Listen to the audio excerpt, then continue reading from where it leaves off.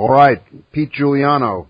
It is Saturday, August 22nd, 2015, and that makes this Solder Smoke number 179. And it's a special anniversary edition. Yes. As we noticed the last time, this date marks 10 years of the Solder Smoke podcast. Hard to believe. Here we are, 10 years on. And I checked. I believe the actual first one went out 10 years ago yesterday. So this is the 10th anniversary. And I thought, and you agreed, I thought we should do a little bit of kind of a walk down Solder Smoke memory lane. Take a look back at the podcast. I have one clip. I think we should start with how it all started. A clip. Yeah, I want to know. I want to know. Oh, right. You know, I want to tell everybody, brace yourself for the audio quality because we've made quite a bit of improvement over the years, and, well, those improvements didn't start yet. Well, you'll hear this. Hold on a second. Let me take a second to get this going. Hold on.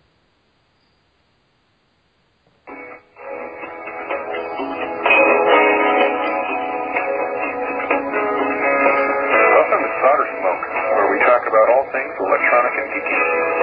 We meet on Echolink and swap ideas related to Workbench radio projects. If you have any questions about this podcast or suggestions for future casts, send a note to soldersmoke@yahoo.com. Our webpage is www.geocities.com/soldersmoke. As always, have fun, melt solder, and pass along your ideas. So let's get started. This is issue 1 of Solder Smoke.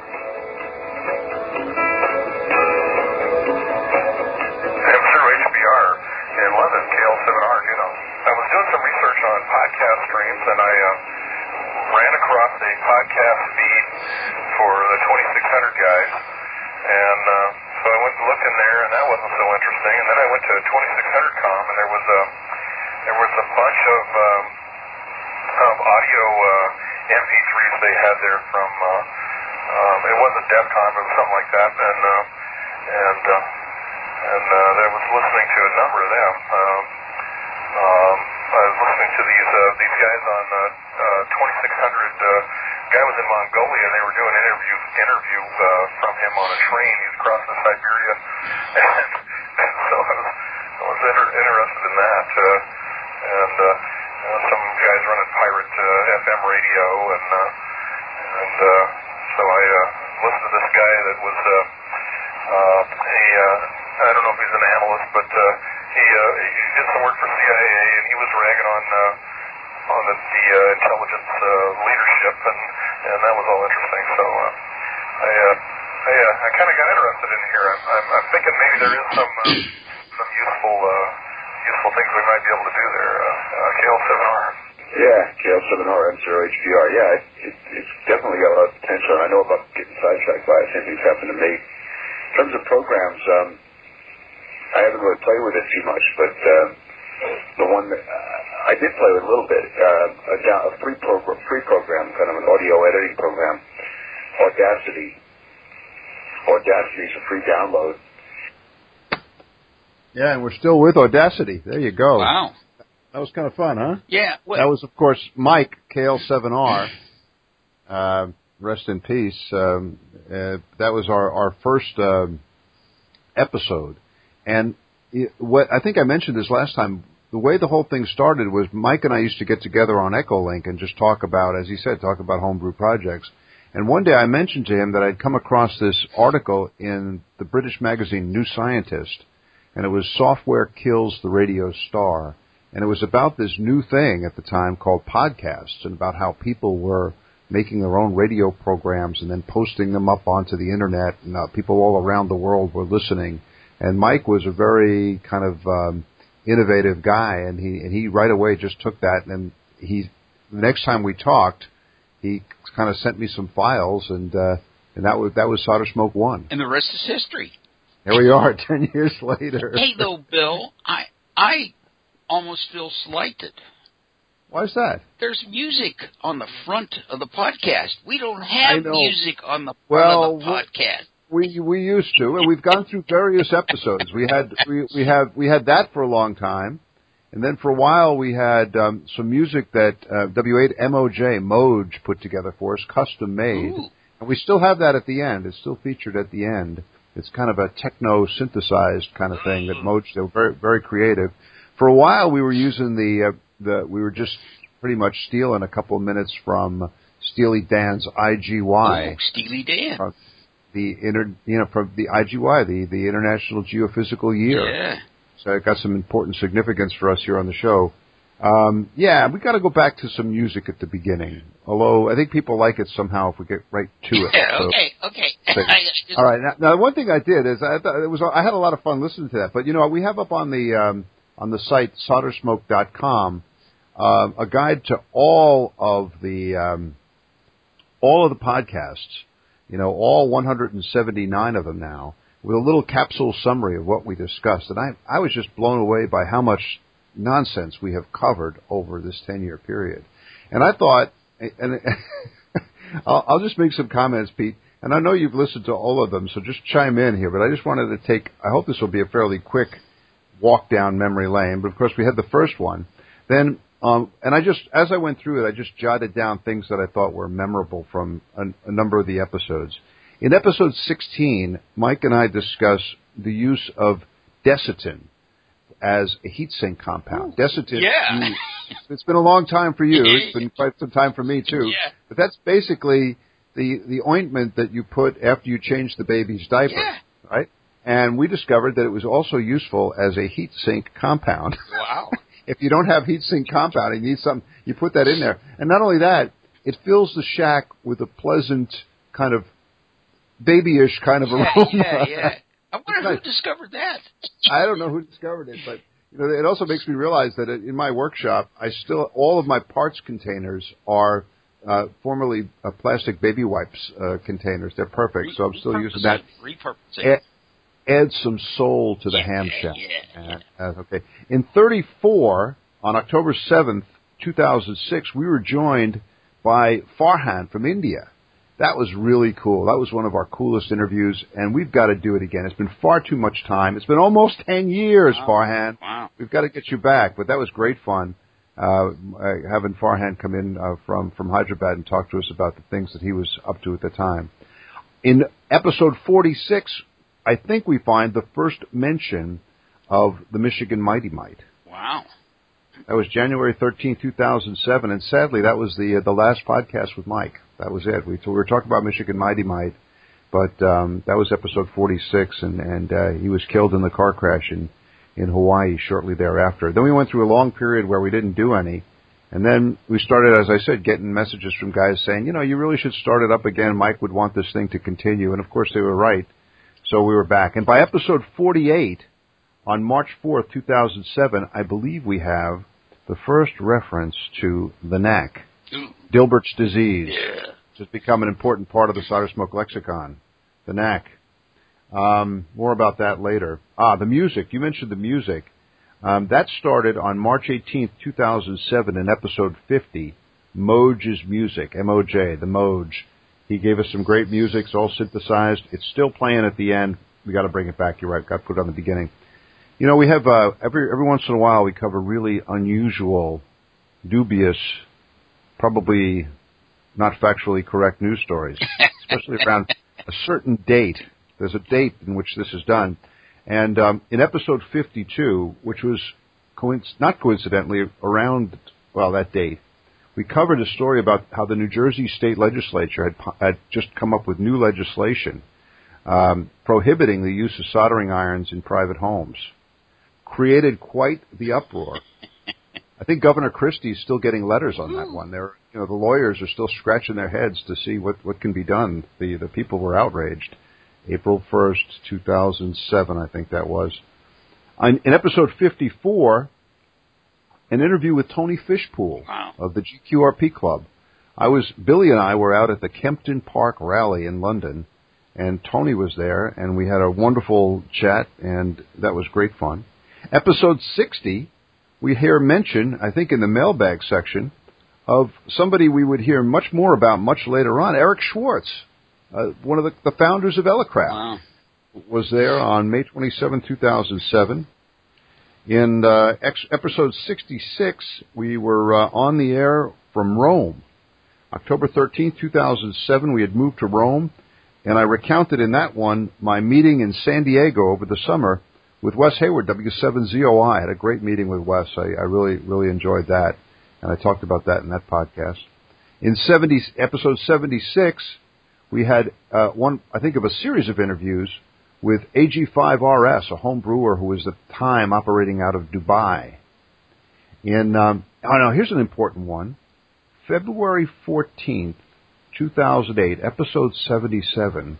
In the mailbag, I read a letter from this fellow with a call sign W6JFR. Who was W6JFR? I was. Oh, there you were. That was Pete Giuliano, W6JFR.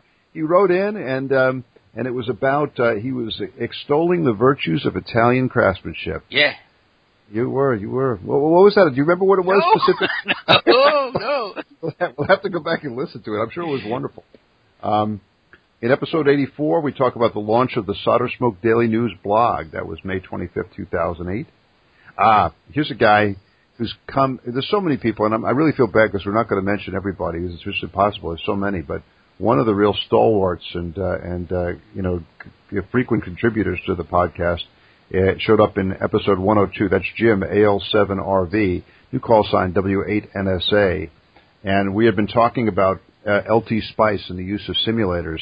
And Jim very helpfully chimed in and said that he was going to work on building a smoke generator for LT Spice, so that when you did something that would cause a release of the smoke, that smoke would come pouring out of the speaker or the computer to give you a more an accurate electronic experience. Oh, yeah, absolutely. We're still waiting on that one, Jim. we need it. In 103, we had the first of, I think, a series of interviews with Jeff, KO7M. You'll remember Jeff. Jeff is the guy with the Piper Cub, that beautiful yellow Piper Cub that he takes flying around and he camps under the wing. And we just heard from him last week. He's doing well, so good to hear from you, Jeff. I don't think he's flying the Piper Cub anymore, but that was a lot of fun. In 106, we mentioned the launch of Solder Smoke, the book. Ooh. Solder Smoke book, which has been great fun. I've had a lot of fun with that. And at the suggestion of my dear wife, Elisa, I mentioned to her that we were going to do this show, and she said, you know what? You should do, because it's the anniversary, you should do a special offer on the book. Now, this is not the shameless commerce thing. No, we're not there yet. We'll do that later. But what I'm going to do is, at Elisa's suggestion, because we're in the anniversary month, I am going to get with the suits from Lulu and Amazon and whoever else is selling this book and make them lower the price to cost. We're going down to cost. There you go. And then we're going to let people, take advantage during this special anniversary month. So keep your eye on the blog, guys. I'll let the details be known. But I'm going to get with that Bezos character and tell him, hey, lower the price, Jeff. Yeah. More about that later. In 108, 108, this is another one of our regular contributors, a guy, Bob W8SX. Bob came over and saw me in Rome, and I gave him a tour of the embassy. I really owed him because he has been our correspondent at the 4 Days in May event for many years now. This May 24, 2009 wasn't the first time he did it. I think he did it 2 years earlier, but it was one of the early ones. And every year people look forward to Bob's interviews from FDIM. And interviewing some of these guys it's not easy. Some of the, there's a lot of like pulling teeth. There's a lot of introverted personalities in our hobby, Pete, yeah. And getting them to. We're not one of them. No, unfortunately, we're outside that group, as we've been demonstrating here at least. But anyway, then we have here's a difficult, painful period. I cringe. My teeth hurt when I mentioned this. Around episode 110, people became acutely aware of the fact that I have this gap between my two front teeth that, unbeknownst to me, produces some high-frequency audio oscillations, the sibilant S problem. Wow. I think we may have taken care of it, but you never know. It might be out there. Fortunately, I have tinnitus and high-frequency hearing loss, so it doesn't bother me at all. Yeah, me too. Thank you, U.S. Army. Yeah. Anyway, so that we had long discussions about that. Actually, it turned out to be a lot of fun. And Pete, on 123, speaking of the book, it was remarkable. I mean, really remarkable. I told people that I had received word from Chicago that I was going to be on the Oprah Book Club with the book Solder Smoke: Global Adventures in Wireless Electronics. Yeah, it was really surprising. I didn't think Oprah would be into these kind of books, but there it was. So I made an announcement on April 1st. I told these guys, I said, listen, you guys don't watch Oprah, but your wives do. So what you do after this podcast, you go to your wife and you say, honey, Bill Marrow is going to be on Oprah with his book Solder Smoke. Please listen and let me know when it's going to be. And, a remarkably large number of our fellow radio amateurs had this conversation with their wives. And a number of them wrote to me afterwards saying that the wives just looked at them like, what are you, nuts? They're never going to have him on Oprah. No, we didn't. And later on, I remarked we were thinking about the possibility of being on with Dr. Phil. That didn't work out either. Let me see what else. We got someone here. Keep going on. There's so many. 126. By 126, October 11, 2010, we were back in the USA. Here we are. We came back. Our European adventure had ended. In episode 129 on January 8, 2011, I make mention of a really cool modification of the SBL1 mixer that I came across in Experimental Methods in RF Design, again by this W6JFR guy. This is all kind of foreshadowing. Things to come. 138, October 4th, 2011, I report that my Drake 2B was back on the air. The Drake 2B has been almost a fixture in this program. Sometimes it just seemed like we should change the name of the podcast to the Drake 2B cast. There you go. And provided a lot of grist for our mill. 141, February 5th, 2011, we discuss one of the many weird esoteric problems that we live with as homebrewing radio amateurs, Murphy's Whiskers. You remember Murphy's Whiskers? Don't you remember? No, I don't. The solder things get all over the place and short things up? No. It's those little bits at the end when you use RG-174 coax. Okay. And the braid breaks off and little pieces find their way into the rig. And short things. Those are called Murphy's Whiskers. Oh, okay. And that reason that I have this fear of RG-174 cable. But a line came in from the old country, Pete, from Italy, that I really loved. And I put it in there, and I'm going to repeat it here, and then we'll translate it. Non è radioamatore, se non li fuma il soldatore. Yeah. You're not a radio amateur unless you melt the solder. Yeah. Smoke the solder. Yeah, fume. Non è radioamatore, se non li fuma il soldatore. Saldatore. Yeah, all right. Anyway, good stuff from Italy there. 142, March 19th, 2012, another mention of the Wizard of the West Coast, Pete Giuliano's. We talk about an SSB rig. This was 2012. You were on there again. You're in this thing a lot, even before we signed this lucrative contract that brings you in here full time. 148, December 30th, 2012. First mention of Peter Parker's Beach 40. Peter, the Wizard of Melbourne, and we got that in there. Always good to have Peter. Peter's been involved in the podcast for many years. Great ideas coming out of Melbourne. In episode 150, March 6, 2013, the Kludge or Kludge controversy. We get into a lot of discussions of words. Steve Silverman is our official Solder Smoke lexicographer and dictionary maintainer. And there's a discussion that hasn't quite ended about whether you call it Kludge or Kludge. That's like solder. I know, but there we have the, it's the Brits who are messing us up. This is nothing but ourselves to blame. I go with Kludge.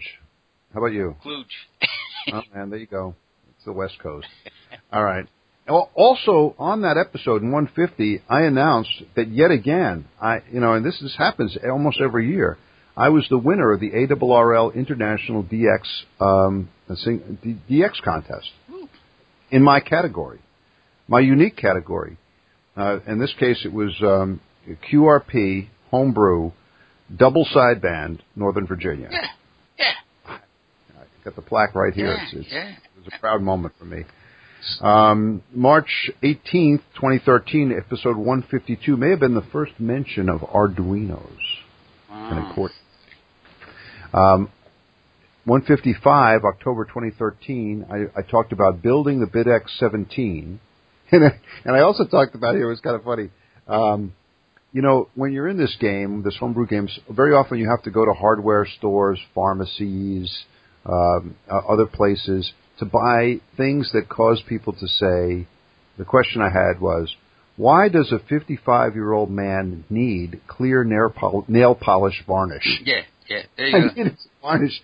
I think probably to put it on one of the coils, right? Yeah. So can you imagine? I walk into the local CVS and stand there and say, "Do you have any clear nail polish varnish?" Yeah. Reminded me of the time I went into the pharmacy and asked for some empty pill bottles. Yeah. What are you doing, Bill? Yeah. They were ready to call the Drug Enforcement Administration. Yeah. Start putting the cuffs on. I also announced in that episode the sad but kind of timely death of my Tech 465 scope. I fought against it. It fought a good battle. I eventually gave up and bought the Rigol. 159, April 2014, I met W1REX, Rex Harper. Yeah, Rex. The keeper of the Tuna Tin 2. I met him out at the Vienna Wireless Hamfest, and we conducted a Mojo transfer ceremony. Wow. I didn't have a Tuna Tin 2 with me, but I had my BitX 17, and so we recorded it. It's up on the blog, but he touched my BitX 17 with the... and empowered it. The Mojo was transferred. Wow. Got the Mojo, yeah. And I also talk about my own kind of project that I called Revenge of the Nerd. This is when I decided to take on the Hearing Aid 5 receiver project that I had failed in 38 years earlier. And you found the problem. I did, with the help of Dexter down there in New Zealand. Yeah. And he chimed in and told me that I'd wound the coils with the improper coil sense. There you go. That QST didn't have the sense to warn me about. Yeah. But anyway, all's forgiven. And then episode 161, 26 May 2014, Pete Giuliano joins the Solder Smoke team. That brings us to the modern era. Yeah, well, that's amazing, Bill. I was just kind of following along there, and it's interesting to see the topics. So, some of those keep showing back up, which is good. Michigan Mighty Might, when you said, geez, that was a long time ago. Yeah. It's either good or it's an indication of insanity. Yeah. One or the other. Yeah. Good. I also, as I was doing this, Pete, I realized that along the lines of what you just said, that there are certain, not only projects, but certain phrases that have become sort of part of the Solder Smoke lexicon. And I've always been a little bit wary. We're in danger of spinning into cult status here. That's why I was reluctant to get into tweeting. That's why we don't do podcasts every single week. If you start doing this, then the next thing you know, you're a cult, and you're asking people to drink Kool-Aid and, all that kind of stuff. So we don't want to go there. Right. So we kind of keep a limit on it. There's a lot of good stuff, a lot of good stuff that people should be looking at, so we kind of limit it. But inevitably, when you have this many programs over this period of time, there starts to develop kind of a vocabulary that's kind of unique or special or kind of, the lexicon of Solder Smoke. So I thought I would just throw out a few terms here. And some of them have come up during your time with us. Some of them go back further. Some of them you've brought to us. But, for example, the first one that comes to mind is basta. Basta. That's enough. That's what you scream when you've had enough. Kludge or kludge, we've just mentioned. We've also mentioned the knack, Dilbert's disease. Some people don't like all this discussion of the knack. I've had some negative comments on the knack, but I think it really captures. You got to go back and take a look at that original animated cartoon that Scott Adams did, where it shows Dilbert's mom taking him to the doctor. I mean, I think that's really important. We use the term exorcism sometimes. We use it recently. That's when you've got to get the ghost out of the machine. That's another phrase, the ghost in the machine. That's yours. You brought that to us. That's when you have some problem and you realize that there's an oscillation in there that's not supposed to be in there. That's the ghost in the machine. Yeah. We used that just this last week. Yeah. And if you have that, you have to conduct an exorcism. Yeah. This is related also. That's the bad part. That's the ghost of the machine. We also have the soul in the machine. Oh, yeah. This is from Tracy Kidder, from his book, Soul in the New Machine. Classic about the development of computers up there in the Boston corridor up there. And was it 128 up there in Boston? And how they built that first computer. Wonderful book. But we use it just to mean, make a rig in which you have put your own input into it, or parts from an old friend, or circuits from Sprat, or coils that your kid helped you wind, or a cabinet that your daughter painted, or something like that. Put soul into that machine. Soul in the new machine. Luddite curmudgeonism. Doesn't come up too often. Yeah. I am the main victim of this. Yes. So this is the Luddite curmudgeonism came up several times when I was resisting the use of GPS, Arduinos, PLLs, all those nasty little mystery black boxes that you have brought into our lives, Pete Giuliano. Luddite curmudgeonism. The speed of dark. Ooh. This is when Billy was little. Some of this stuff comes from when the kids were small. But Billy, one time we were talking about the speed of light, and he looked at me one day and said, "Dad, what is the speed of dark?" Ooh. Interesting question. Yeah. Yes. Under that, man. Wow. Excelsior. There you go. That's Gene Shepard. That's Gene Shepard's phrase. Gene Shepard's played a big role in the podcast, and so that was his catchphrase. And we've got frequent references to Gene and links to his many videos that are now out on YouTube. Ones that I talk about sometimes, we just use this. It is part of the lexicon. Tales of woe. Oh yeah. That's what we bring to the podcast just about every month. Yeah. Tales of woe. Yeah. Because home brewing is not for the faint of heart. Yeah. It's not easy. This is not plug and play. Yeah. If you play in this game, you're going to have some tales of woe. And I've always really kind of been curious about why our listeners take such delight in my tales of woe. Mine too.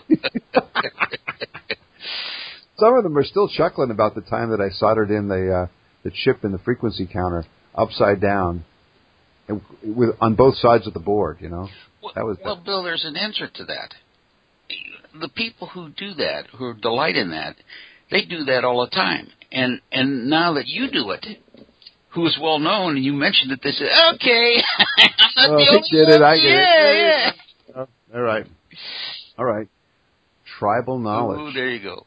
There you go. That's yours. You brought us that. That's how our whole collaboration started. We were going to do some specials on tribal knowledge. Yeah. And there's just so much of it. We're just keeping on going. So we thank you for bringing us all the tribal knowledge. Related to Tales of Woe, the opposite of Tales of Woe is something that I call the joy of oscillation. Yep. This is a family show, so there's really no double entendre here. We're not making allusions to anything else. But it is. The first time you build that Michigan Mighty Mite and you hear it going boop in the receiver, that's the joy of oscillations. It's now there's an acronym, JOO. Yeah. J-O, small o, J-O-O. Yeah. Joy of oscillation. Socketry. I love socketry. Ooh. That's George Dobbs. Yes. He was talking one time about how you build the rig, you build the receiver, you build the transmitter, and then what's left is the cabinetry and the socketry. Yep. Good stuff, George. The kids, again, Maria ends almost every podcast when we get into that kind of who we are, where we are, how you can contribute and all that. And then she closes with "Ciao, bravi ragazzi." Yeah, it's which translates basically later, all you inventive boys, smart fellows, good guys. And then Billy's phrase is in there too, and that's right before the gong, and that's where he says in his 6-year-old voice that he's very embarrassed about now, "Ooh, that's awesome." That's Billy. I've been given a title, and I forget the call sign of the guy who gave it to me. He's going to be mad, but he hasn't been in touch with us for a long time. But you know that at one time I was named the Grand Poobah? The Grand Poobah. Wow. GPB. Ooh. That's it. I'm very proud of that title, the Grand Poobah. But I think the part of the lexicon that I like the best, that really captures the essence of the whole thing, Pete, is the IBEW. Yes. Now, American listeners know about this because the IBEW is a trade union familiar to us for many years, the International Brotherhood of Electric Workers. Yes. Electrical workers. Yep. Yeah. The Electricians Union in the United States. Yeah. Very important, very powerful. We changed it around a little bit. We call it the International Brotherhood of Electronic Wizards. Yes. The IBEW. Now, Brotherhood's too restrictive because there are women in this game, and they're making important contributions, so they're included also.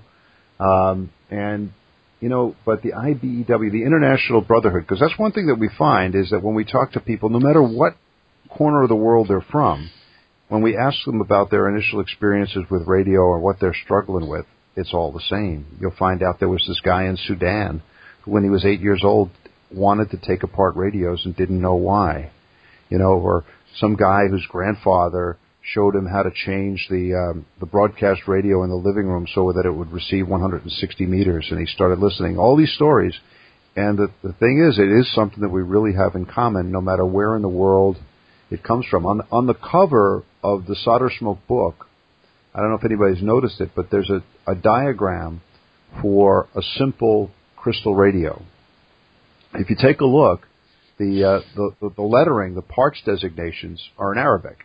Wow. And when I saw that, I just said, there you go. There's the International Brotherhood of Electronic Wizards. Yeah. There's some kids over there in the Arabic-speaking world struggling with the same kind of stuff that you and I struggled with here in the United States, that our friends in Europe struggle with. It's the International Brotherhood of Electronic Wizards. Absolutely. That completes our walk down memory lane. Unless you have anything you want to add. Well, it's kind of interesting, those catchphrases. I notice that a lot of emails that come through, people will talk about the joy of oscillation. I mean, these get repeated. He said, "Oh, I've had the joy of oscillation." They're becoming part of the culture. Yes, they're becoming part. They're going to start showing up in People magazine. Yeah. There you go. Oh, on Oprah. Yeah, there you go. All right. Well, listen. Enough looking back. Time to look forward. What is on the bench at the Newbury Park Laboratories of N6QW? Well, my time these days is being consumed with the antenna project. Yeah. And so... Well, it's the time of year. Yeah, it's a good time of year it's better than February 16th. That's right. Anyway... we normally do it. Anyway, I have been discovering some really interesting things. First off, you think you can build an antenna for $200? That's not the case. This is like a giant sinkhole in my backyard. Oh my God. You keep adding this and say I better do that, but I've tried to document what I'm doing on a blog, so you can see some photographs and things of that sort. And some things have actually worked out pretty good. Yesterday, Bill, I moved my current antenna to a new location, so I wouldn't be off the air during the construction of the support mast for the 2-element beam that will soon be arriving. And it was kind of interesting because where I put it, I looked at it and I said, why didn't you put it there in the first place? After I went through this elaborate, preparation and to put it in place, and yet there was something staring me right in the face. Would have been a lot easier to do. And I said, geez, why didn't you think of that before? Someone had put a couple anchor bolts in the chimney, and I guess they had a trellis there or something like that, and it turns out those anchor bolts work really great for putting up a bracket so I can hold the mast. The bearing. Yeah. So I was saying, geez, where were you 2 years ago? With the radio gods. Yeah. They want you to put that antenna there. Yeah, and then I discovered something else. When I tried to push up the mast, it's a fiberglass mast. And this is good information when I do the aluminum mast because it's a similar type of operation. Dust and debris had collected on this fiberglass mast. So when I let it down, it was pretty easy because the weight just forced it down. When I tried to pull it back up, you had all this friction from all this dust and debris. I mean, I killed myself yesterday. I said, it wasn't this hard before. So it was a good lesson for me in the preparation, putting up the mast when I do the aluminum mast for the beam. So learn lots of things. But I really like the way you're describing it on the blog, and this is a time to put in a plug for Pete's blog. check it out. N6QW.com? No, it's n6qw.blogspot.com. There you go, n6qw.blogspot.com. I'm really enjoying it. One thing I didn't realize is you have beautiful mountains around your house. Yeah. That looks really cool. Yeah, I mean, it's really nice. Yeah. And I like the diagram that you did that shows how you're going to have the base, how you got the rebar going into the concrete. You got the rotor right down there at the bottom. Yeah. You push the whole thing up and you rotate it from the bottom, and you don't have this rotor floating around up there on the top of the thing. You got the 2 sets of guy wires with the magic rope. Yeah, the magic rope. It's got to be. Imagine that magic costs a lot more money. Yeah, that's right. You got it. That's what makes it magic. I said, geez, how could this cost so much? And the guy says, magical for magic. It's like those audiophile cables that have had the oxygen removed. Yeah. Jeez. Wow. Okay. Well, that's great. And so when are you going to be spinning that thing out and and stirring up the ionosphere? Well, the beam is a custom manufacture, and it takes almost a month. So we're a couple of weeks away yet from the beam arriving. But that's good because now, since I moved the current antenna, I'm going to ready to put the base in next week. So so once that goes together, and also. I found a good way to do this with taking some parts from a U.S. Towers rotor base plate. And there's some pictures on the blog how I added some brackets that you can buy at Home Depot with some anchor bolts. And that's going to keep that off the base by about 3 inches because you can put the control cable on the bottom of the rotator. So there's some pictures of that on the blog that you can see how that's all going to go together. So I'm finding... different parts and pieces all over. And that's why I think in some respects, rushing in, try to do this in 2 days, haste makes waste. Haste makes waste, yeah. Make haste slowly. Well, I mean, it's good. It's a good summertime project for you. Keeps you out of trouble. Oh, yeah. Prevents you from putting that beret on and going out down and hanging out at Starbucks and getting in trouble. No. Keep on the straight and narrow there. That's good. How do you like the blog experience now that you're a blogger? Well, I got to tell you, I thought it was pretty hard. Initially, get it going? No. Just before doing it, I thought, geez, this is going to be hard. And then you put me onto that software, and it's not that hard. I mean, no, it's not hard. No. They've got all these templates, and I mean, you can do some really interesting things. I mean, one I didn't realize you could have the floating. You have it on the Solder Smoke blog, the floating pictures. Oh, yeah. I thought, oh, geez, that's going to be hard. No, it's not. No. You could even do it so that they'll pull down pictures from the web for you. If you give it a subject, a title, you could put it in there, and they'll just randomly select from the web. Wow. Now it's dangerous because you sometimes get some images that you didn't really. you didn't really. So use a word like oscillator. Yeah. You could get some images that you might not have been expecting. Yeah. So, upset about that. Here was the thing that's the eye opener is the statistics. Okay. You see the statistics. And I learned something. First of, there have only been 1,600 people in less than a month that have looked at the blog, but it's from 42 countries, which I thought was kind of interesting. And I learned that there's a country that I never knew existed. What's that? Jersey, in the Channel Islands. Yeah, it's Jersey Island, Jersey. It's a separate country. So it's right over there by France. Yeah, so I said, it's pretty cool. And it was the only island sort of related to the British Empire that was occupied by the Germans during World War II. So I said, I said, Jersey, where's that at? And I went and looked up the information on Jersey. So it's the Jersey Shore, Pete. It's right over there. Well, those people. Yeah. Well, I don't think there's many Italians in Jersey as there are in New Jersey. I get the picture. But anyway, it's very informative. You learn more things than you thought you were going to learn as a result of that. So that's kind of interesting. Well, you got a lot to put on there, so we'll encourage our listeners to go and check that out. And other people that we know have got blogs going, and they need to update them. They need to share the tribal knowledge. Yeah. I'm talking to you, Farhan. Yeah. He's got the blog up there, but got to update it. The thing is, Farhan's a very busy guy. He's got all kinds of irons in the fire, all kinds of different projects. And but he's got a blog up too, and I hope he starts updating. You know what's really good about that? People look at that blog, and they provide you information that you would wonder, where am I going to find information on this? For instance, I was playing around with one of the displays, and I wanted to display a sine wave because I'm looking to embed some. I saw that. It's pretty cool this morning. Arduino in some test equipment, and I was having trouble displaying a sine wave. You got to do the radians. Yeah. So someone come back and says, "Hey, Pete, radians." You remember there you go. No, high school trigonometry, radians, and I put the radians in there, and guess what? It works. We'll talk more about the contributors when we talk a little bit later about phase noise. But I wanted to give a shout out to somebody who has once again saved me from a tale of a tale of woe. She helped me once again with an exorcism. We got the ghosts out of the machine, Pete. Yep. Let me tell everybody what's been going on. This is the CCI amp, the Communications Concepts Incorporated EB63A. EB refers to electronic bulletin. These are amplifiers that are now sold by this company, CCI, a great company. And the EB63 is one of the really basic amps. I think it's their cheapest HF amp. It produces about 120 watts out with a few watts in. It's got 2 Motorola transistors. It's got no real feedback networks. It's just straight through. It's really simple. Run it off 13 volts.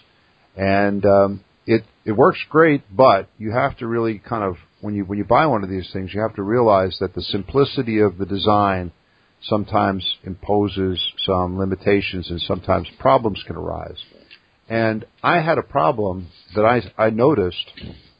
It's probably been there for a couple of years, for a year now, since I've had the amplifier. But I didn't really notice it until I looked closely at the output on 17 meters. And what was happening was this. I watched the output of the amplifier with my Rigol scope. And I just take a little audio signal generator and I put it in the mic connector of the BitX 17 transmitter. And then I crank up the audio and I watch the output, which should be on one frequency, right, one tone, coming out of the BitX and the amplifier. And as I increased the audio input, I would notice from the BitX a very smooth increase in RF output on that one frequency, that one tone, until you reach the point where, okay, that's the max, and you don't want to overdrive it, so there you go. So it was doing what it was supposed to do. The BitX was producing about 5 watts of clean RF out.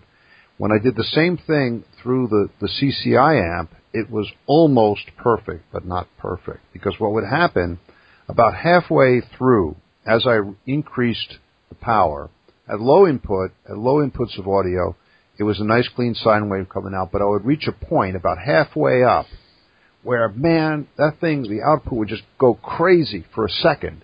And then if I increased the power a little bit more and I went up into the kind of the higher end of the drive range for the amplifier, it would once again be perfect. But I noticed that every time the drive levels went up through that kind of mid-range, it would look, the whole waveform would go crazy.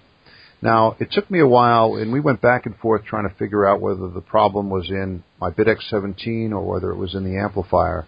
And through a series of tests, I really came to conclude that it was something in the amplifier because I never saw any evidence of it coming out of the BitX 17.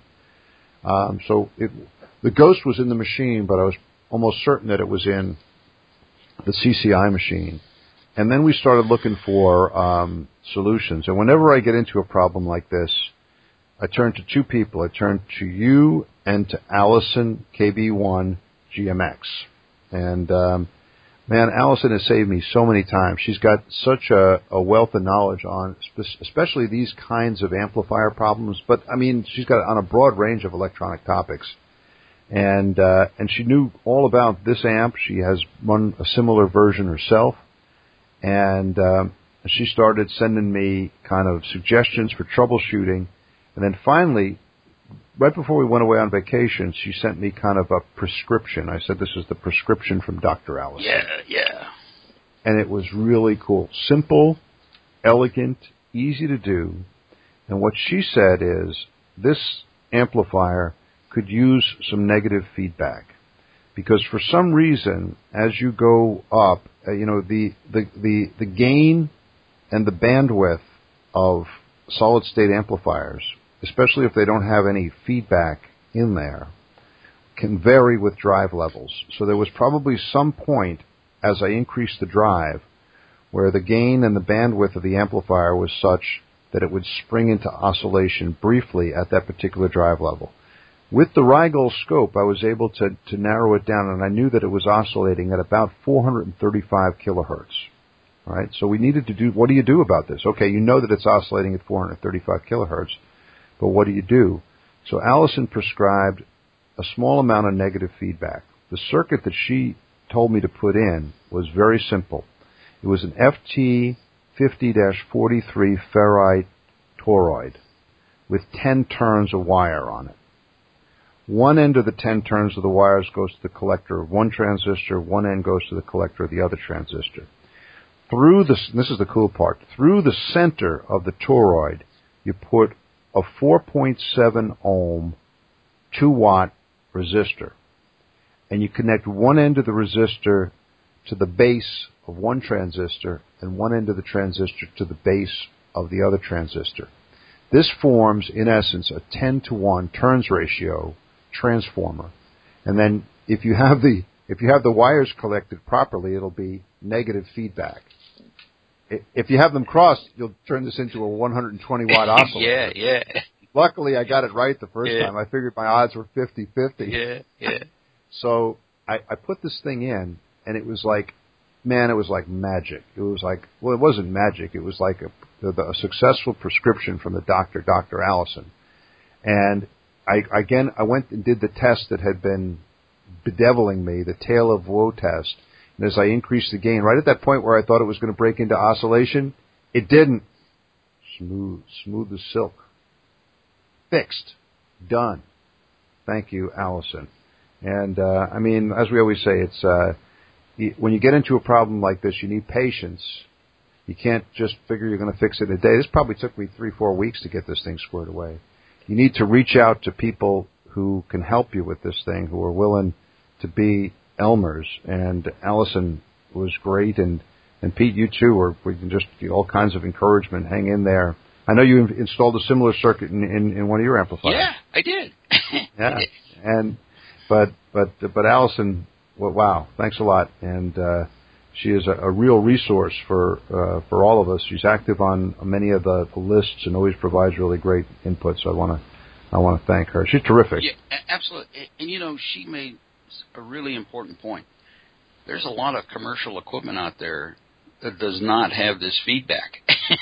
Yeah. And actually, the where I installed it was in one of the RF bricks that came out of an Atlas 210X, and she said a lot of those amps got smoked.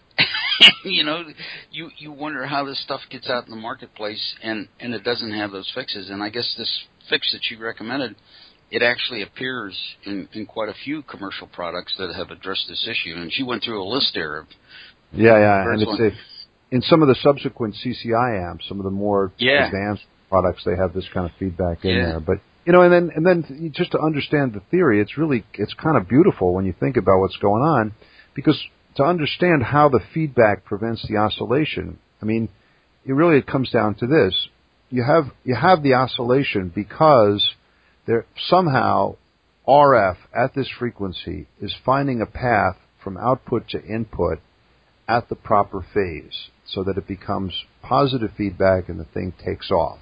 It's probably a very small amount of energy, right? But it's just enough energy to cause this thing to go into oscillation. It's like a regenerative receiver. I think that's what she used the analogy. Right.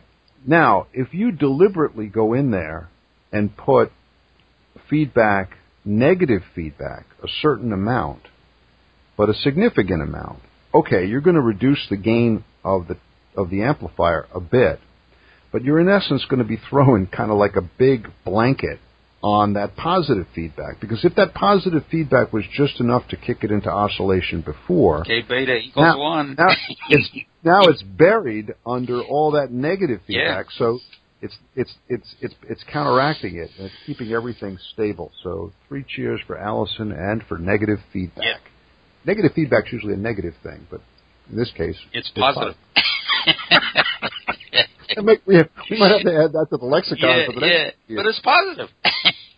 Talking about burning out things, I've been burning out scope probes on the Rygold because they're getting close. When I put on the output of the amplifier, I'm getting close to the 200 volts peak to peak.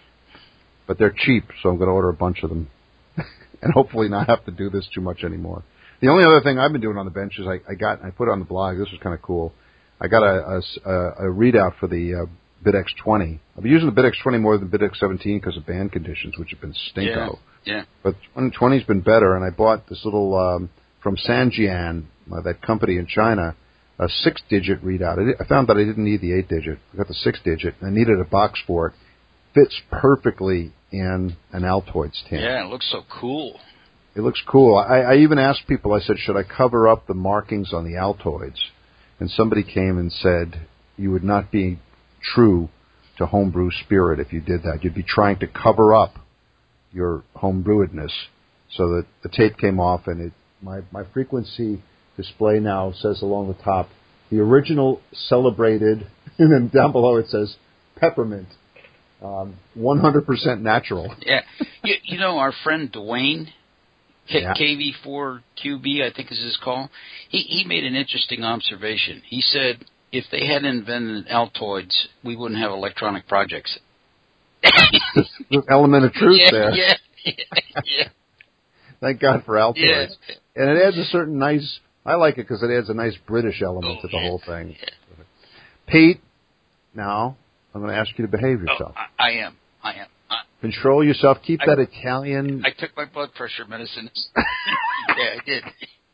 It's time for us to talk about one of your least favorite subjects, or most emotional subjects. Yes.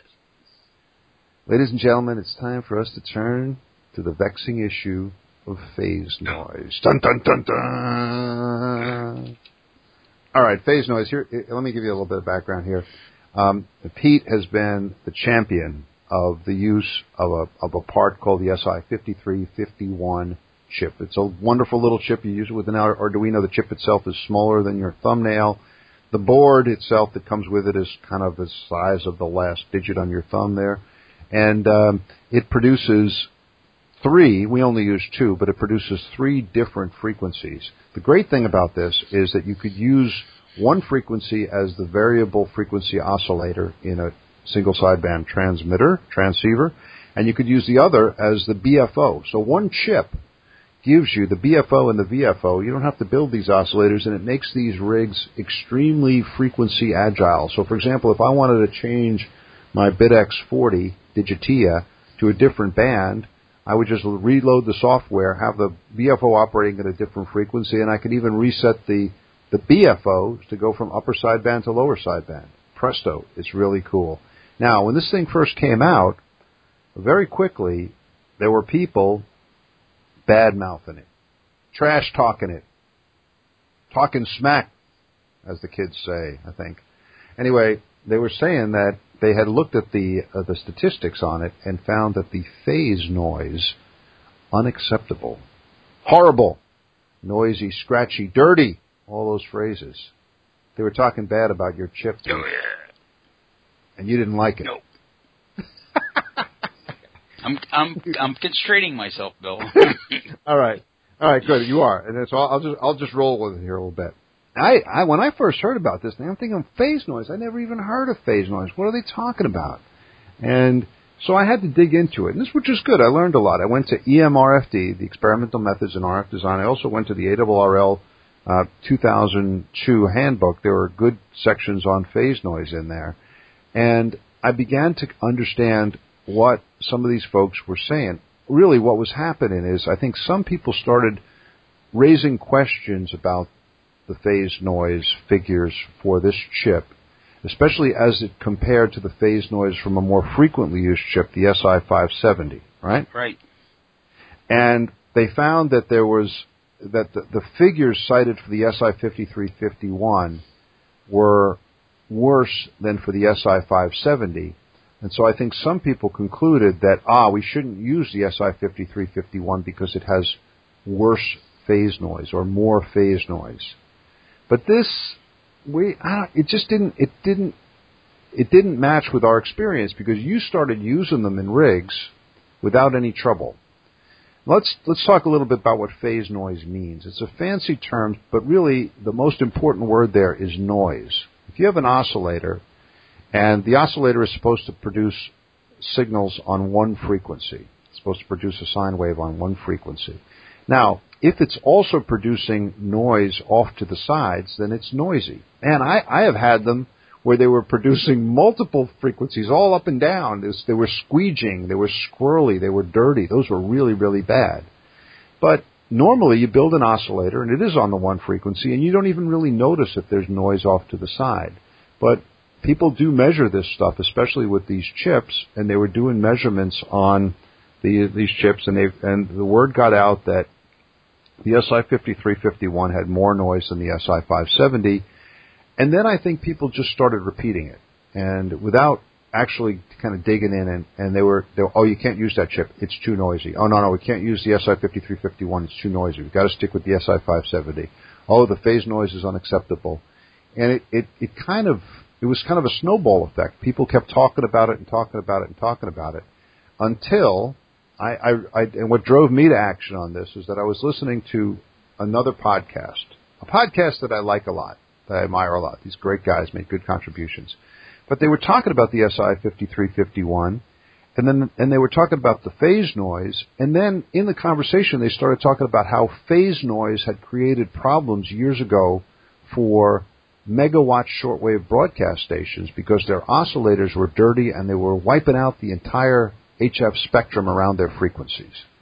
And holy cow, if you listen to this, you'd think that this SI5351 is a beast, an electronic beast that should be strangled in its crib. It should be wiped out. It should be removed from parts catalogs all around the world because it's such a danger to the HF frequency spectrum. And that's not true. It's just not it. So we started looking more closely. How am I doing, Pete? Am I being reasonable? Perfect. And you're exhibiting remarkable self-restraint over there. I had a big drink. I had a big drink before we started. Even though it's 5 o'clock in the morning. Yeah. All right. But anyway, so we started looking at this, and one of the things I did, I said, wait a second, how much noise is there in... I got 3 BitXs here. One of them uses a VXO, a crystal-controlled oscillator. One of them uses a VFO, sort of the classic BitX VFO, and the third one uses the SI5351. I have my new Rigol scope, and it has this cool fast Fourier transform feature in it. It also lets you take screenshots, which I think is pretty cool. Now, I know the FFT is not a real spectrum analyzer. I know their shortcomings. I know it's not really a precise piece of gear. But I just said to myself, okay, if there's such a vast difference between the crystal oscillator of BFO and the SI5351, you should be able to see some of it if you put the scope on the output of all 3 oscillators, especially since the rigs are so remarkably similar. All of these oscillators feed into diode ring mixers. I didn't want to tear these rigs apart, so I did a real simple thing. I just went and I put the scope probe on 1, 2, and 3, and then I took pictures of all 3, and I posted them up on the Solder Smoke blog. And the thing that really strikes you about the 3 pictures is how remarkably similar they are.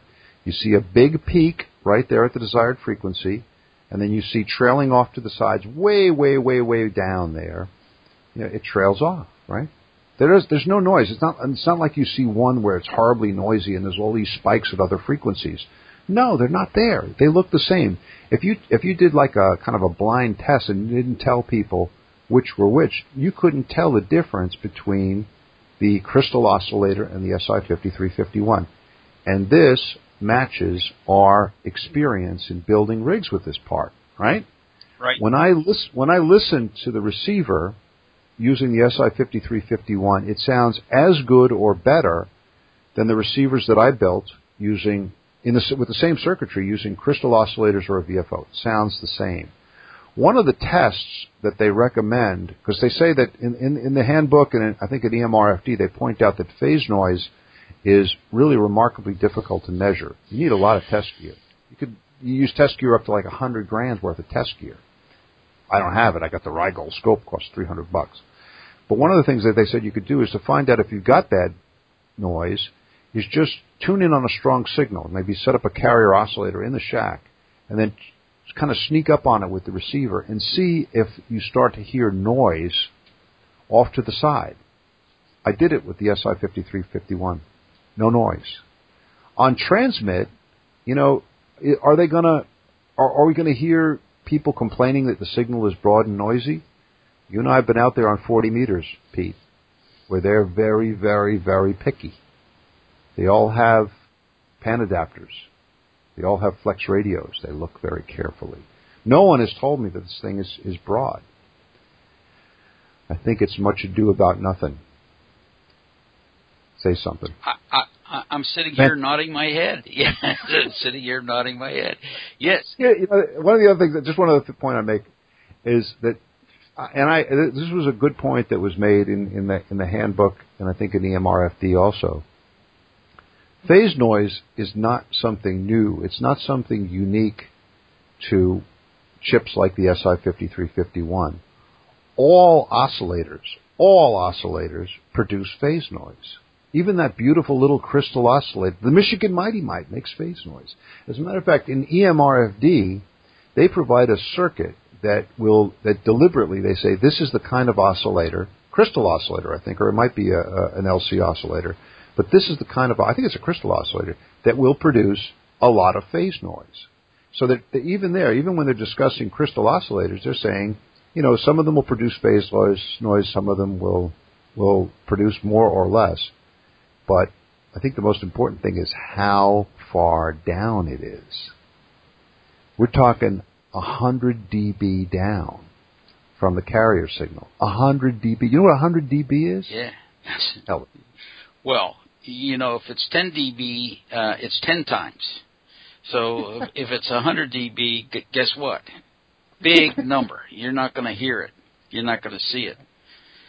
By the way, interestingly enough, Bill, in the solid-state design for the radio amateur, there's that famous oscillator in there. It's low noise. Yeah. Yep. Good one. Yeah. Well, I'm looking at EMRFD here, and there's some lines here that really jump off the page. Page 4.12. The author's right. At first glance, phase noise sounds like an esoteric detail that probably has little impact on practical communications. This is generally true, close quotes. Yeah. Yeah, and I'm looking at the oscillator circuit that they provide. It says, the circuit of figure 4.21 is especially bad for phase noise, and it's a crystal oscillator. Yep. Right? So this can be built as a simple experiment that will allow you to hear the results in a station receiver. It also points out that, you have to realize that one of the things they say on receive, we talked about a test to determine whether you've got a problem there, but they also point out that on transmit, the noise that comes out at the end of the power amplification, the noise will have the same relationship to the final signal as the phase noise has to the oscillator signal. In other words, if it's 100 dB down at the oscillator, whatever noise comes out is 100 dB down. Yeah. Oh, man. Come on. Here, the other thing comes up is the comparison with the SI-570. And I think a lot of people they saw, I put it here, I said, maybe one of the stats showed that the noise was at 156 dB down, maybe say for the SI-570. And then the SI-5351 might have been at 150 dB down. And then somebody says, holy cow, it's got 6 dB more noise. Relative. Well, that'd be a lot if you were talking about an antenna and you say you got 6 dB gain, right? But we're talking microwatts. It's tiny. You're not even going to notice the difference. Some guys have come out and done some good tests, and we got some good observations from Thomas, LA3PNA, and then he relayed to me also some stats, some accurate measurements that were done for Jason NT7S. And then just this morning, we got another set of tests came in from a fellow with some good equipment, K0WFS, and he points out, and I think he found phase noise figure for the SI-5351 at negative 96 dBc per hertz. that's still, it's 100 dB down. And he says that even that is not bad, right? And he says that if you were really paranoid and you wanted to knock it down, all you would need to do is put a low-pass filter after the oscillator, because much of the noise is just harmonics. And if you could knock down the higher frequency harmonics, the noise coming out of the oscillator is reduced even further. So this is not a showstopper for the SI-5351, and I just hope that people will take with a very large grain of salt any claims that the SI-5351 might be less than useful for radio amateurs. How is that for diplomatic handling? Oh, what do you think? Your training is showing forth. I am a silver-tongued devil, my friend. Yes, I know. You know, there's two things that struck me here, Bill. First, I think it's important to note these people are making pronouncements, and I don't think they've actually had one operating in a radio in front of them. I mean, I think if you had something operating in a radio in front of you, you might say, well, I sure can't tell the difference. And I think the other issue is it's just easy to parrot. You know, oh, yeah, I heard a phase noise is bad. I go back to Solder Smoke 169, and I was where the subject first came up. And I was talking about the article in the LBS, and the editor said to me, hey, did you see RFD, the phase noise bad. What are you doing putting that in the radio? I said, get a grip. I got one working on the bench here. So, I mean, it's real easy to just take somebody's word and say, well, yeah, it's worse. You know, and you so aptly pointed out the IRF 510 and the NE 602. You know, people just said, whoa, these things are terrible. You shouldn't put them in radios. Take a look in your shack. They're all over the place. They're all over the place, right. Exactly. And, you know, yeah, so, I mean, if we were building some really super-duper, you know, liquid nitrogen-cooled receiver to get the signal from the NASA probe, deep space, you worry about it. But this is ham radio, yeah. and you know, as you said, you can't really even notice the differences. People should just take a listen to the receiver that Dean AC9JQ built. Yeah. I mean, we just recently put the YouTube videos up on the Solder Smoke blog. That's impressive. It's the thing that got me was when he first came on, he was playing audio from the receiver. I thought it was him talking. There's no noise. And then he tunes around. You could barely hear the background static. And I think he was on 40 meters. Yeah, it was. And so, I mean, it's really quiet. It's not a problem. But for me, look, here's the other thing. For years we've been building rigs, and you know, we've been building homebrew oscillators. And the homebrew oscillators we build, you know, I can never remember saying, okay, I'm going to build this rig, but I'm going to check the phase noise on the crystal oscillator before I build it. You know, we wouldn't do that. We would, you know, you wouldn't sit there and say, oh, I'm not going to build that rig because the phase noise out of the crystal oscillator might be too much. We never even checked. We didn't even know what it was. We just built it, and if it worked, that was great. Right. But somehow, if we're using the SI-5351, unless we've got, you know, ironclad stats on whether the phase noise is at 156 or 150, nobody wants to use it. Come on, it's crazy. It's really nuts. Well, you know, I think as more data becomes available, it's going to be harder to just say the phase noise is bad. And I think that recent data you got today was really eye-opener. I mean, it's a test, and it was on 20 meters. It was not some test that you're doing in the audio range. 20-meter real data, and I rest my case. All right, we're gonna put a link up to that on the blog, so people should take a look. Give the SI-5351 a chance. Be a little bit kind of skeptical about claims that it's a really noisy part, because that hasn't been our experience. And even when you look at more recent tests, the tests kind of support the use of this part in rigs. And it's a shame, because if people get the idea that you shouldn't use it, they're missing out, because you can really make some very cool rigs with it. My final word is, okay, you go away. I'm going to use it, and I'm having lots of fun, and it works really well for me. All right. Anyway, we got through that pretty good. We didn't use any bad words or I restrained myself. You were very good, Peter. Really admire that. All right, I think it's time for us to get into the shameless. Commerce Division, yes, SCD. Commerce Division. SCD, we want to thank everybody who's been using the Solder Smoke link to Amazon.com. When you think Amazon, think Solder Smoke. Now, Amazon's been getting a lot of heat in the press lately. There's been some articles coming out about it might not be the nicest place in the world to work and all that. So here's the thing. If you're mad at Amazon, you should use our site.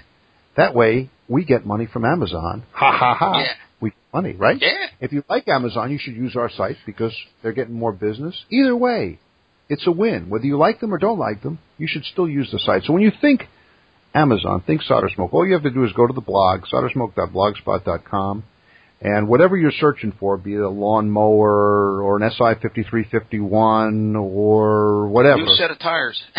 New set of tires, new probes for your Rigel scope, whatever it is, just do the search there, and then the regular old screen will pop up, but cha-ching, that Bezos guy, love him or hate him, he's going to send us some money. So it's an easy way for you to support the podcast. We do use it for buying some of the stuff that we get here. We have to buy a lot of stuff because we release a lot of smoke in this shack. You know, people, yeah. Once you release the magic smoke, man, it's hard to get it back. Smoke parts. So another box from Amazon is going to be out. So anyway, that's one of the best ways that you can support the podcast. I'm like I said, keep an eye out for the dramatic and drastic, temporary reduction of prices on the Solder Smoke book that we're going to. Can't beat that offer. No, you can't meet that off. That concludes this week's Shameless Commerce. But this reminds me, as long as we're talking about products, KX3. Yeah. Anything? Well, it's interesting you should mention that because I want to get that antenna in place so I can really enjoy using the KX3. But I got to tell you, it really works well on today's band conditions. I mean, all that digital signal processing and the bandwidth and all that stuff. Did you check the phase noise on all those oscillators? Yeah. This is when a radio like that really shines. I mean, when you have poor band conditions, you can really dig those signals out because it's got such a superlative receiver. So, I just sit here in awe, but at the same time, makes me feel bad because I could never build anything like that. It's so cool. As we learned from the interviews with Wayne Burdick and Eric Schwartz, these are truly amateur radio produced rigs. This was like Wayne's dream rig as a teenage ham. Yeah. Fantastic stuff. So I'll give you a little more detailed report once I get the beam up because I want to put that on 20 meters. I want to that on 20. Yeah. Oh man, you're gonna be a tall ship. You're gonna be king of the band master. Yeah, there you go. Hey, this mentioning of Wayne, this brings us to interviews on one of the other podcasts that we like is QSO Today, run by our friend Eric 4Z1UG. I was interviewed by him on July. I think the interview was on July 21st. I think it went out shortly after that. But I had a great time. Eric does these podcasts where he interviews radio amateurs and asks them to talk about their experiences with the hobby, how they got started, what they're working on, what they like, what their thoughts about the future of the hobby are. And I had a real good time talking to Eric. So my interview's up there, and I understand that a very prominent, well-known, and highly esteemed radio amateur is going to be interviewed tomorrow. Yes, you're right. Me. You, fantastic. Oh, man. And I think this is going to be great. I got to tell you, I was looking on he's got like a blog page, and he showed all these people he's interviewed. I don't know how I got on the list. I mean, I know how you got on the list. I mean, I really know how you got on the list. I mean, there's some really heavy hitters that he's interviewed. I mean, guys from QST and of course Wayne and people very prominent. And I'm saying, God, what's he want to talk to me for? I was really blown away by his interview with Wayne. It was really great. He asked some very probing questions. In preparation, he said, I'm going to ask you these questions like, who got you started in this? And I really had to think a lot about that. Who, if I was really to finger one person, who really got me started? And of course, it was my dad. Spoiler alert. Yeah. You got to do this tomorrow. Okay, so I'm not going to say anymore. But I mean, they're very probing questions that he asks you. So I think it's. Hey, Pete, I talked to him about interviewing you, and I told him because when we first it didn't come up specifically, but what happened was when Eric and I were doing the interview, it was on Skype, and so we finally connected by Skype, and I told him, I said, okay, I'm going to turn on the camera, and he said, oh no, don't turn on the camera because the bandwidth is a bandwidth problem, and we don't want to do it that way. And I was taken aback, and I said, I always have the camera on when I'm talking to Pete, and then I thought for a second, I said, because I have to have it, because I have to see his hands moving, or else I can't understand what he's saying. So, there you go. So he might make an exception for you. He might put the camera. and there are no obscene Italian gestures involved. just hand talking. Pete and I are making obscene Italian gestures. Yeah. All right, but anyway, all right, so that'll be really good. We're looking forward to see that. We mentioned the horrible band conditions. Stenko hit by a coronal mass ejection last week. Whew. People all over the world thought their rigs were broken. One thing I wanted to mention, I took the telescope out. I mentioned my telescope maintenance project. I fixed up my Dobsonian telescope, took it out, looked at Saturn. Good for the soul. My wife says I'm always in a better mood if I've done. I'm usually in a very good mood, but even better than normal if I've gone out there and looked at with the telescope. Saturn is in good position right now. Saw the rings, very cool, even from the light polluted skies of the Washington D.C. metro area. Very nice. Northern Virginia, yeah. The wilds of Northern Virginia. Yeah. All right, Pete, mailbag. Ooh.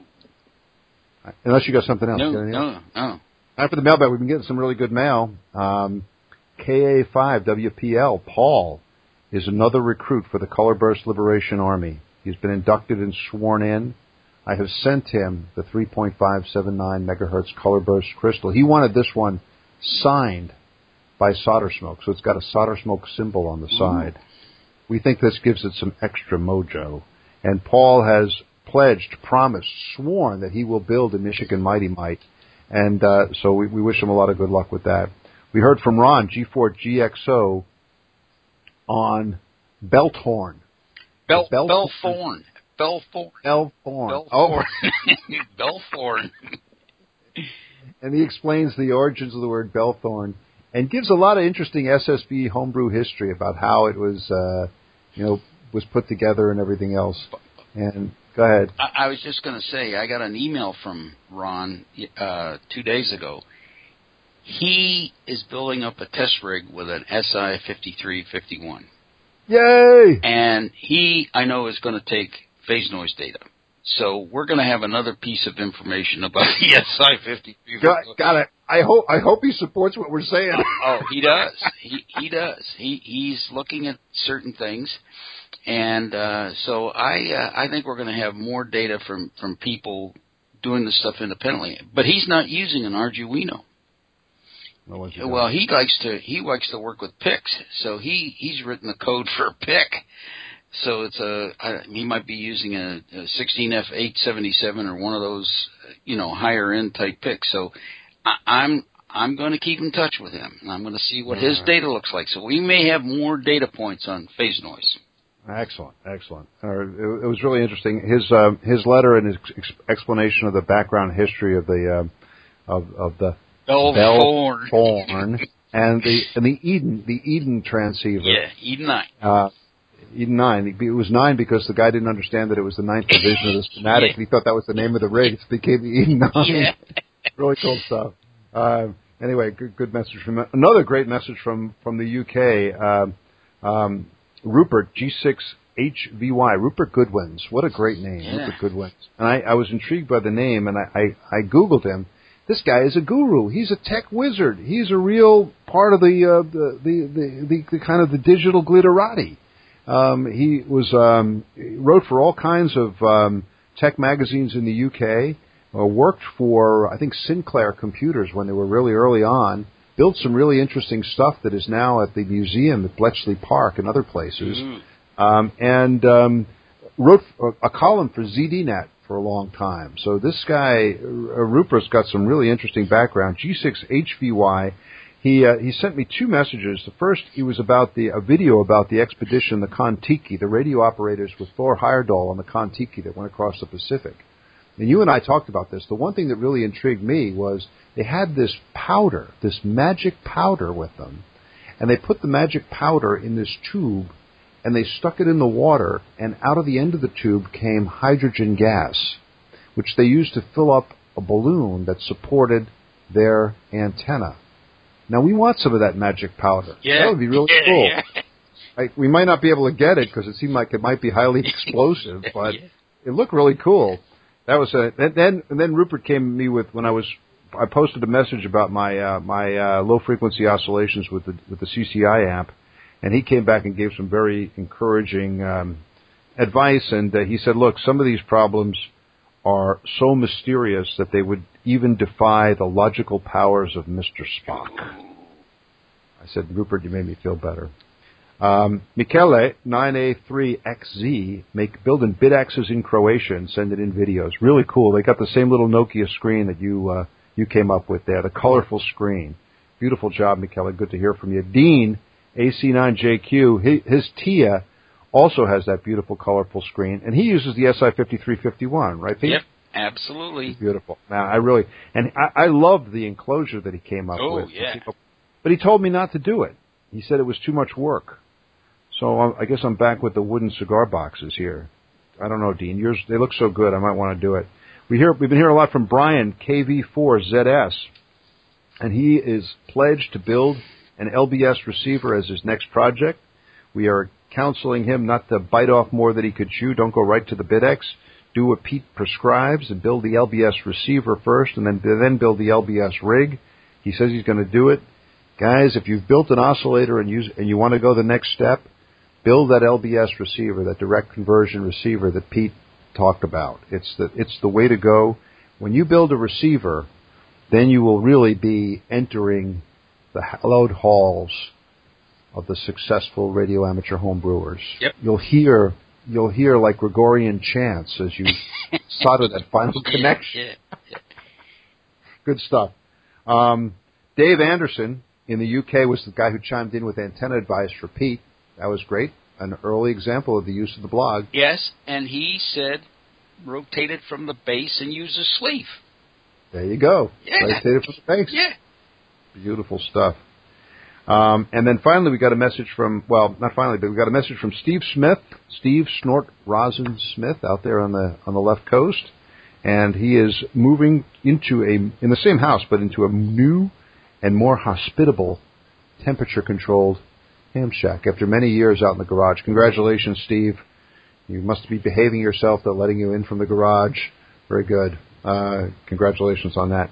Pete, there was discussion about whether your fanatical addiction to the construction of SSB transceivers might require your friends to organize what they call these days an intervention. Yeah, you're right. And, and you said, no. And then a couple of days later you sent me the list.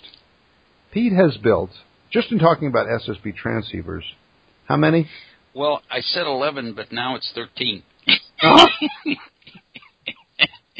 Yeah, you gotta be sitting at that meeting and say, my name is Pete, and I call it N6QW, and I have an addiction. Yeah. I can't stop building SSB transceivers. Yeah. Okay, so 2 W7ZOI 20-meter radios, 1 KWM4, 1 20-40-meter rig, 1 Zia, 1 LBS, the LBS2, 1 17-meter radio, the Bell Thorn 3, Yes. J-Bomb, Yep. 1 20-meter dual-gate MOSFET, and now, most recently? I took the 30-meter CW transceiver, and I'm converting that over to a 40-meter single sideband transceiver. And that's got a 6-pole 5 megahertz filter in it. Actually, it's pretty good. And then another one that I'm building that's going to be kind of really small, almost like a handy-talkie. Yeah. But that's just SSB transceivers. You've built many, many other rigs, too, I'm sure. Oh, yeah, well, I don't want to talk about all the vacuum tube rigs I built. And actually, I didn't include the 2 CW transceivers that I have. That's right. I know. Well, and then I was thinking, man, he's really gone off the deep edge here. An intervention may be needed. But then I looked at my own count. Yeah. And I just looked around here. I got 4 double sideband transceivers, 3 SSB transceivers, 1 standalone SSB transmitter, 1 tube-type superhet, at least 1 CW station. So I might be needing some help too here, Pete. Yeah, you're only 3 behind me. Yours are much nicer.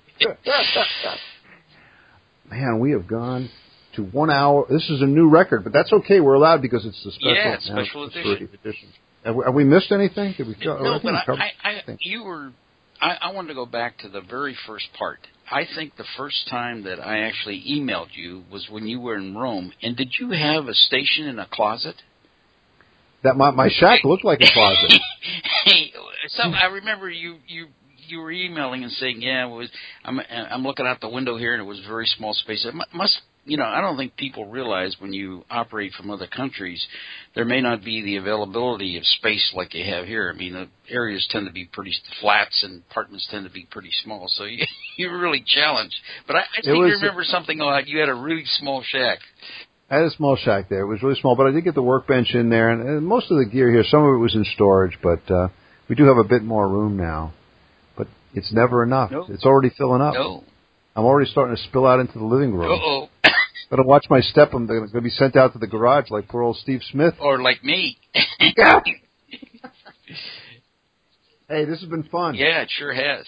And again, congratulations on the 10th anniversary, Bill. Really, really amazing. Really great. And you can just only look at the people who follow the blog and send us emails and that. You really made a mark here. So, happy 10th anniversary. You have saved the show, Pete.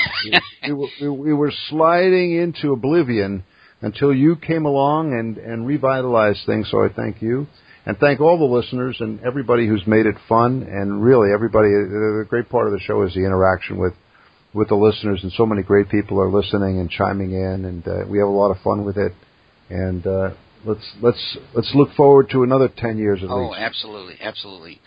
I'm going to say 7-3s from the left coast. 7-3 from the wilds of Northern Virginia. 7-3, Pete. We'll see you. Bye-bye. Thanks.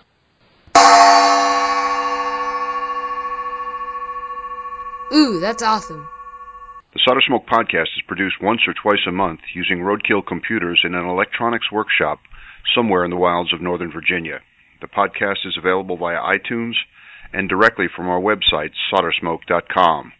Our blog, the Solder Smoke Daily News, is at soldersmoke.blogspot.com. Send email to soldersmoke, that's one word, at yahoo.com. Solder Smoke is listener-supported, and there are many ways you can help keep the podcast going. Please spread the word. Let your friends know about Solder Smoke, the podcast, and our blog. Put links to the podcast and the blog on your websites. Buy a copy of the critically acclaimed book, Solder Smoke, Global Adventures in Wireless Electronics, available from lulu.com. Begin all your visits to Amazon via the Amazon link on our blog page. In this way, Solder Smoke gets a commission from anything you buy on Amazon. Buy some of our attractive Solder Smoke t-shirts, coffee mugs, and bumper stickers at the Solder Smoke store at cafepress.com. If you have a small business, consider advertising on the podcast or on the blog. Our rates are reasonable and our staff is friendly. If none of this appeals to you but you still want to help, well, we have a donation button in the upper left-hand corner of the blog page. However you choose to help, we thank you for your support. Ciao, bravi ragazzi!